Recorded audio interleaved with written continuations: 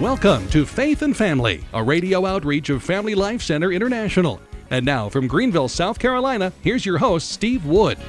Hello, this is Steve Wood, and welcome to Faith and Family. Thank you for joining us in the broadcast today. And as you know, we are just days away from a U.S. Supreme Court ruling on the so-called constitutionality of same-sex marriage. You know, the very fact that the court is even considering this, it's really unthinkable because in Western culture, marriage has always been between a man and a woman, and really what has happened is what we call Western civilization and Western culture has really collapsed in order that we're even considering this in our highest court of the land. You know, you and I can't do much about whatever the Supreme Court's going to do or whatever the political parties are going to do. Sure, we can vote and be actively involved, but, you know, at this point, there's a lot we can do within our own families. And really the big question, given what's going on in our culture with the push for same-sex marriage and the push for homosexual activism, is what can parents do in such a cultural situation? Before I get to the topic today, or as we get to the topic today, I'd like to go through a simple 4-step plan for parents. Number one, I would engage wholeheartedly in what I have termed transformative parenting. And if you go to dads.org, you can find a CD where you basically have all the resources you need for transformative parenting. But what that is a spiritual formation of your children from the inside out that emphasizes a personal relationship with Christ, cultivating a dependency upon the Holy Spirit for the power to live a chaste moral life in today's world, and avoiding dependency on forced learning, because forced learning, it's just the wrong environment to try to get across a living, loving relationship with Jesus Christ. So that's number one, transformative parenting. And again, there's a CD at dads.org where you can get all the details on what that entails. Number two, and it's related to transformative parenting, is an emphasis on the grace of God as the primary Christian truth. The authors of the Catechism of the Catholic Church say it was on purpose that grace comes first in the Catechism. Only after that do the commandments come. And, you know, we tend to get our adrenaline going when we see what's going wrong in our culture and tend to reverse that. We want to keep grace first. And episode 81, upcoming on Faith and Family, pay a lot of attention to, because that will tell us the role of grace in teaching chastity to our young people. Number three. Okay, number one was transformative parenting. Number two was emphasis on the grace of God. Number three, fathers are important. Talking about the spread of homosexuality, the expert on helping young people who are confused by their gender identification is a psychologist by the name of Dr. Joseph Nicolosi. And he has said in treating scores of young men over the years who have leanings towards homosexuality or want out of the lifestyle, never once did he find a young man in that situation who had a strong, loving relationship with his father. And so dads are important. We have a whole website, dads.org. We have a free newsletter for Catholic dads. You can sign up online. I've written 2 books for Catholic fathers. We have tons of CDs and resources, live conferences you can take and listen to in your car and truck. But remember, fathers are important, and we tend to think, well, we just want, this or that person, but dad is truly important, and I think his importance is frequently overlooked, so we want to keep that front and center. And then fourth, again, we've gone from transformative parenting, spiritual formation from the inside out, emphasizing a personal relationship, to emphasizing the grace of God, which is the close cousin of transformative parenting. Pay attention to episode 81 of Faith and Family. Third, fathers are important. Fourth, avoid affluenza. Now, this isn't the only cause of homosexuality and the spread of its acceptance in our culture, but basically, affluenza is our topic today. It's just basically we have too much stuff, too much materialism, too much consumerism. And I'm not a socialist. I like to have nice things, just like everybody listening. But when we're raising children, we need to realize that just giving them everything they want when they want it is one of the significant factors underlying the spread of homosexuality. This is one of the truths that may not go down as well with conservative Americans and Orthodox Catholics and Protestants, but this is one of the causes, affluenza. So let's get to the topic, all right? Looking ahead, what I'd like to share with you is how affluenza makes your children vulnerable to homosexuality. It's something, personally, I haven't heard a lot of from Christians. And by affluenza, I'm talking about just simply too much. We're living in a culture kind of drowning in too much, and I realize we're in a tough recession and a lot of families are hurting financially, but yet we live in a culture of, frankly, too much. And let me begin with this. I think one of the most significant things I've shared with you in the recent past was that Knights of Columbus survey of Catholic millennials. And a millennial is basically an 18 to 29-year-old. And while I think the Knights of Columbus need to be strongly commended for taking all of those funds and doing this national survey, I think a lot of the press reports reporting on the results of that survey rather missed things because they said the survey was mostly positive. There are a few negative things, and basically those negative things were lowballed. But in that survey, it found that only 37% of Catholic millennials, that's the coming generation, the 18 to 29-year-olds, only 37% said that same-sex marriage was morally wrong. Now, that means 63% basically said it's okay. And that's far less than the 54% of Americans who believe it's morally wrong. So we're in a deep situation here, and I'm not exactly sure if the average concerned Orthodox Catholic fully realizes the depth of the challenge that we are facing. Before he died, Cardinal O'Connor mentioned to a small pro-life group that this line must hold. The line against the acceptance, the open, wide acceptance of homosexuality within our society. He said this line must hold because there are no fallback positions. There's no retreating to this line and then holding it. So we have to be certain here, and basically, since Cardinal O'Connor died, this fairly recent Knights of Columbus survey shows the line hasn't held because the future is in our young people and they are floundering. So what I would like to do is show to you an unexplored relationship between what I term affluenza, that's the drowning in materialism, pleasure, luxury, and whatnot, affluenza and its relationship to homosexuality. And it's something that you can do to prepare your children. Because, listen to this very carefully, you could be a mom at home right now listening to me and think, that's somebody else's problem. Believe me, today, and particularly in the decade ahead, this isn't going to be just someone else's problem. Because your children are going to be growing up in a culture that now openly accepts or is growingly accepting homosexuality and same-sex marriage, including their Catholic peers are going to be accepting of it.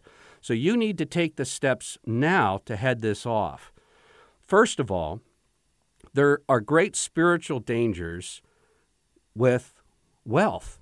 And, you know, it's something we probably wouldn't think of praying.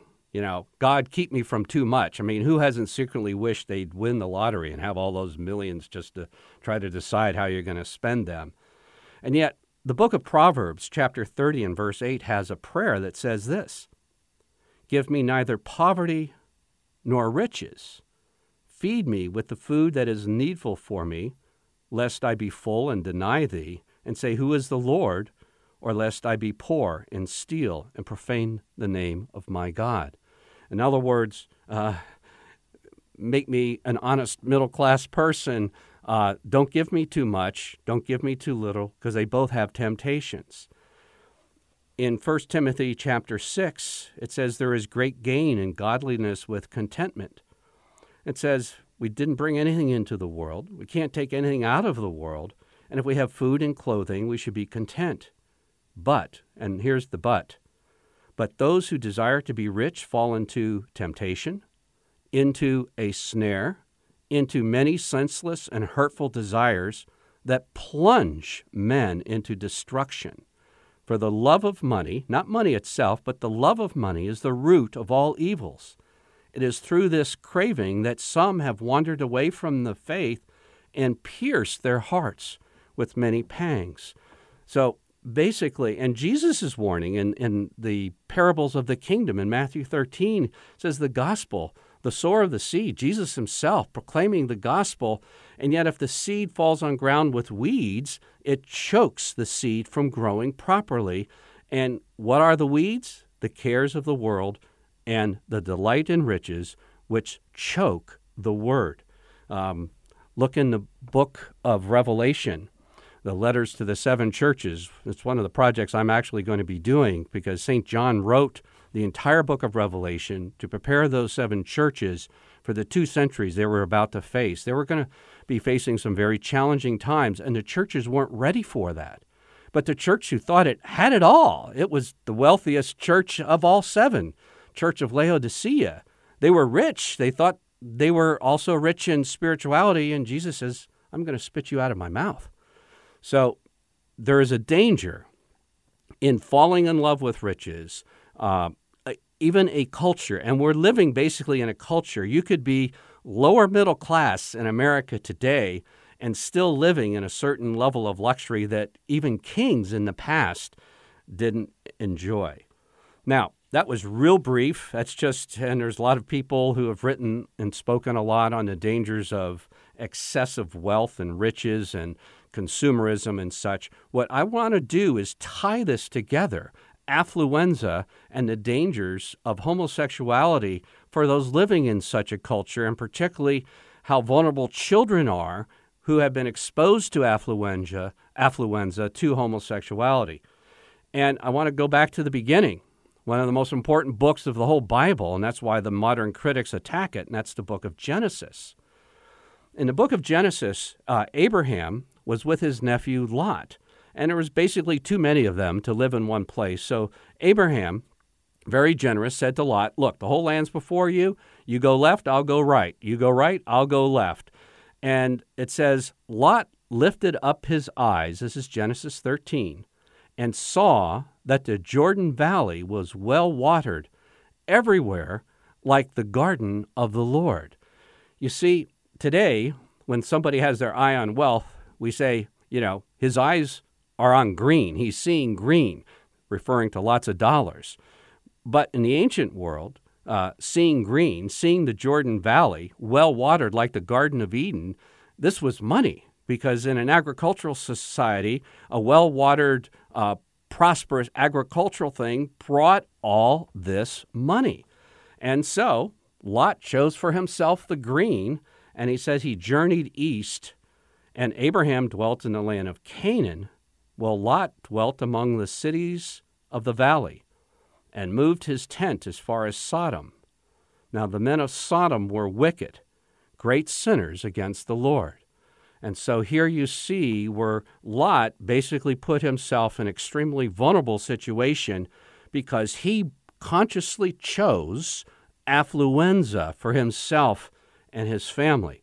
And you know the rest in Genesis chapter 18, God is coming. He couldn't even find 10 righteous people in that city, because once homosexuality starts, once it's out of the closet, it burns through a culture.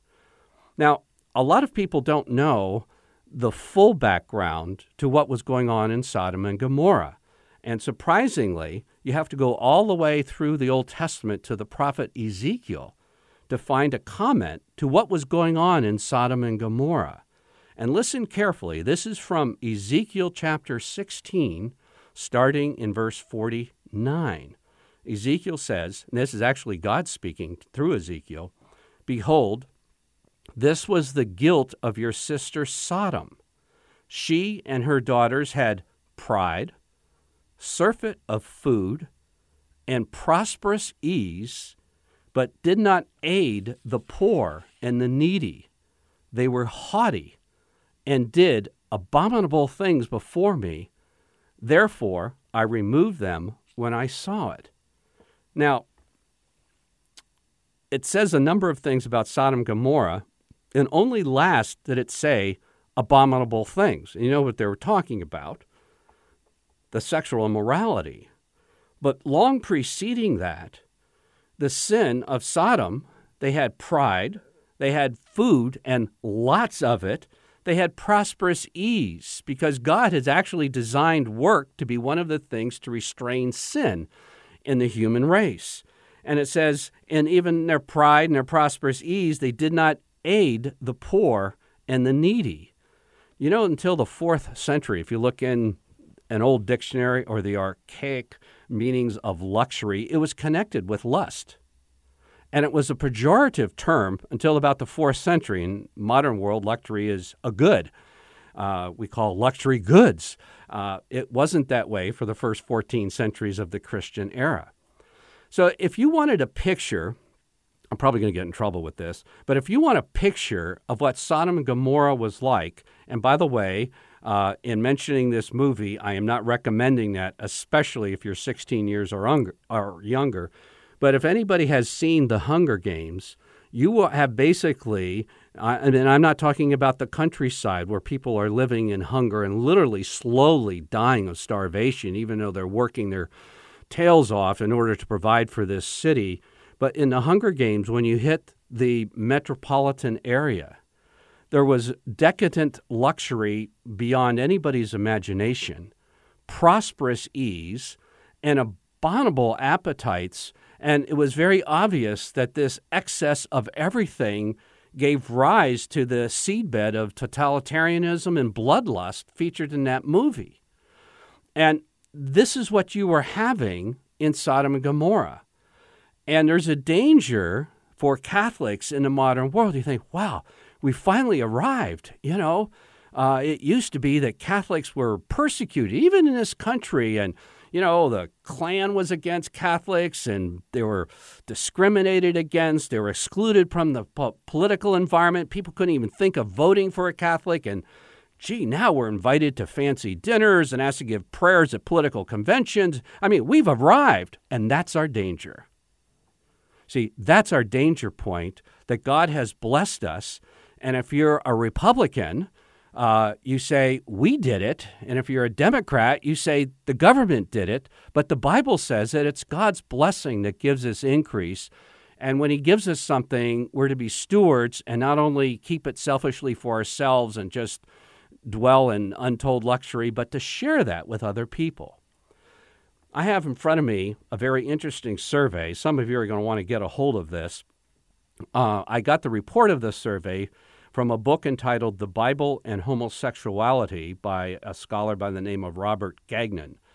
And I'm going to report to you from an NHS-LS survey, a National Health and Social Life survey conducted by professors from the University of Chicago and the State University of New York.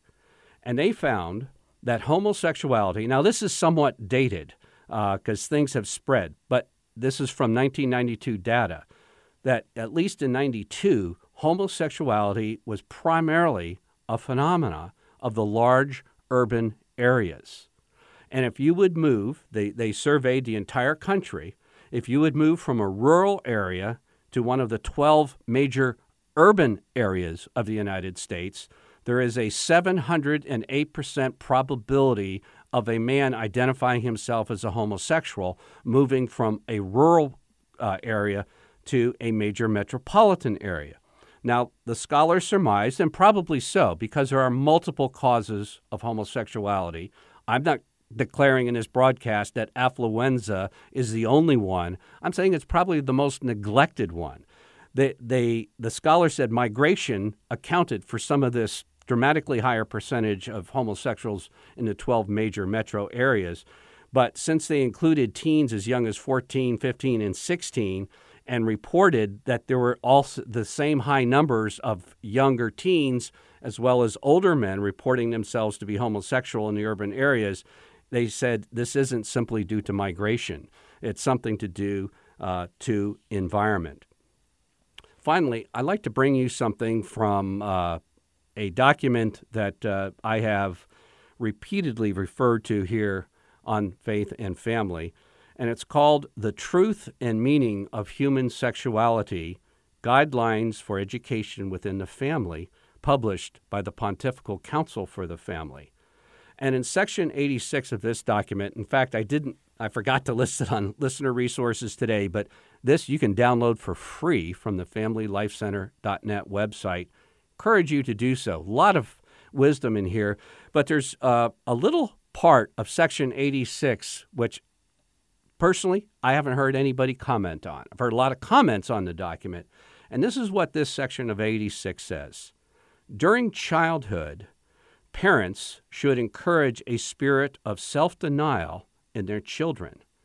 An undisciplined or spoiled child is inclined toward a certain immaturity and moral weakness in future years because chastity is difficult to maintain if a person develops selfish or disordered habits.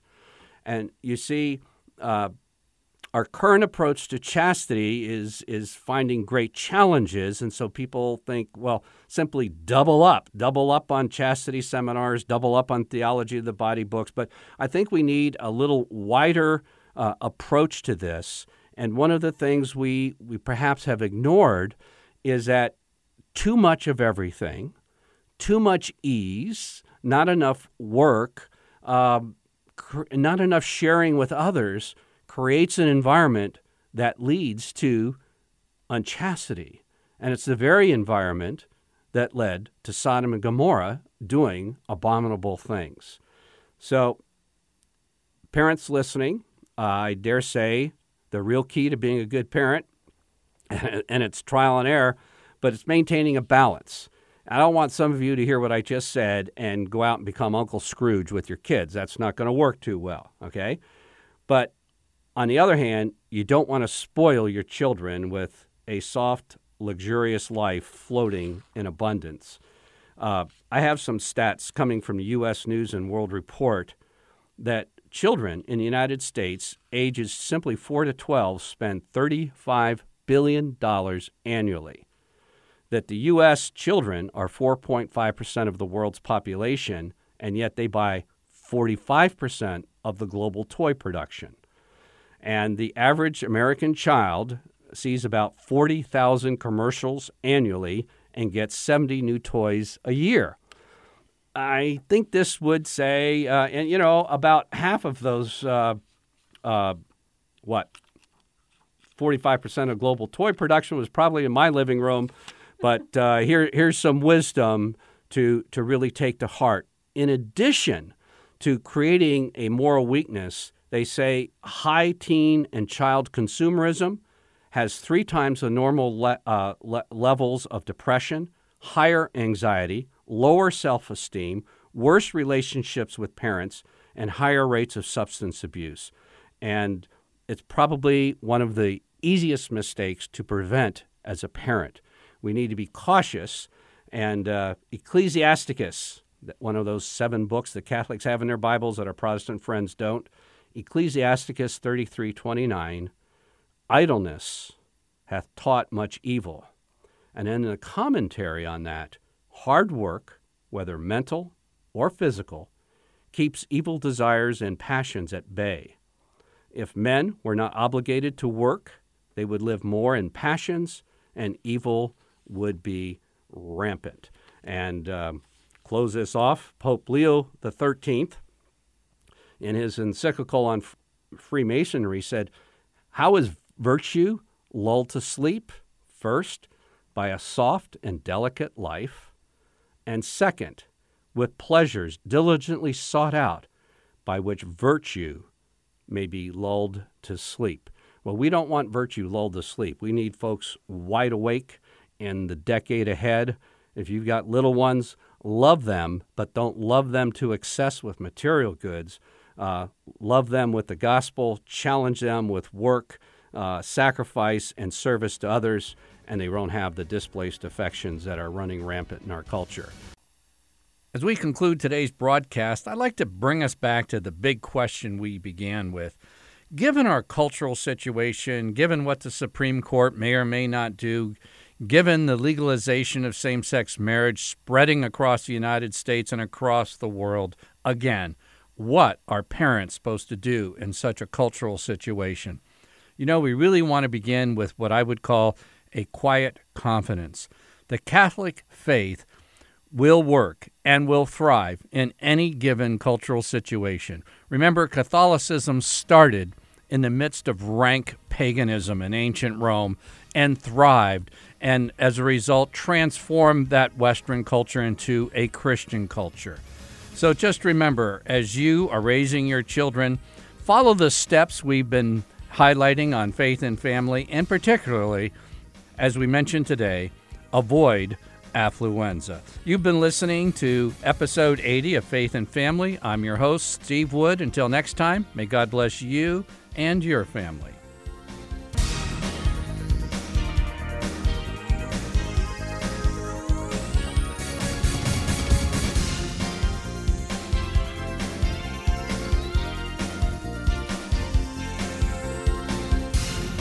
Faith and Family is a radio outreach of Family Life Center International. Visit us online at FamilyLifeCenter.net. To order a CD copy of today's broadcast, order online at www.FamilyLifeCenter.net.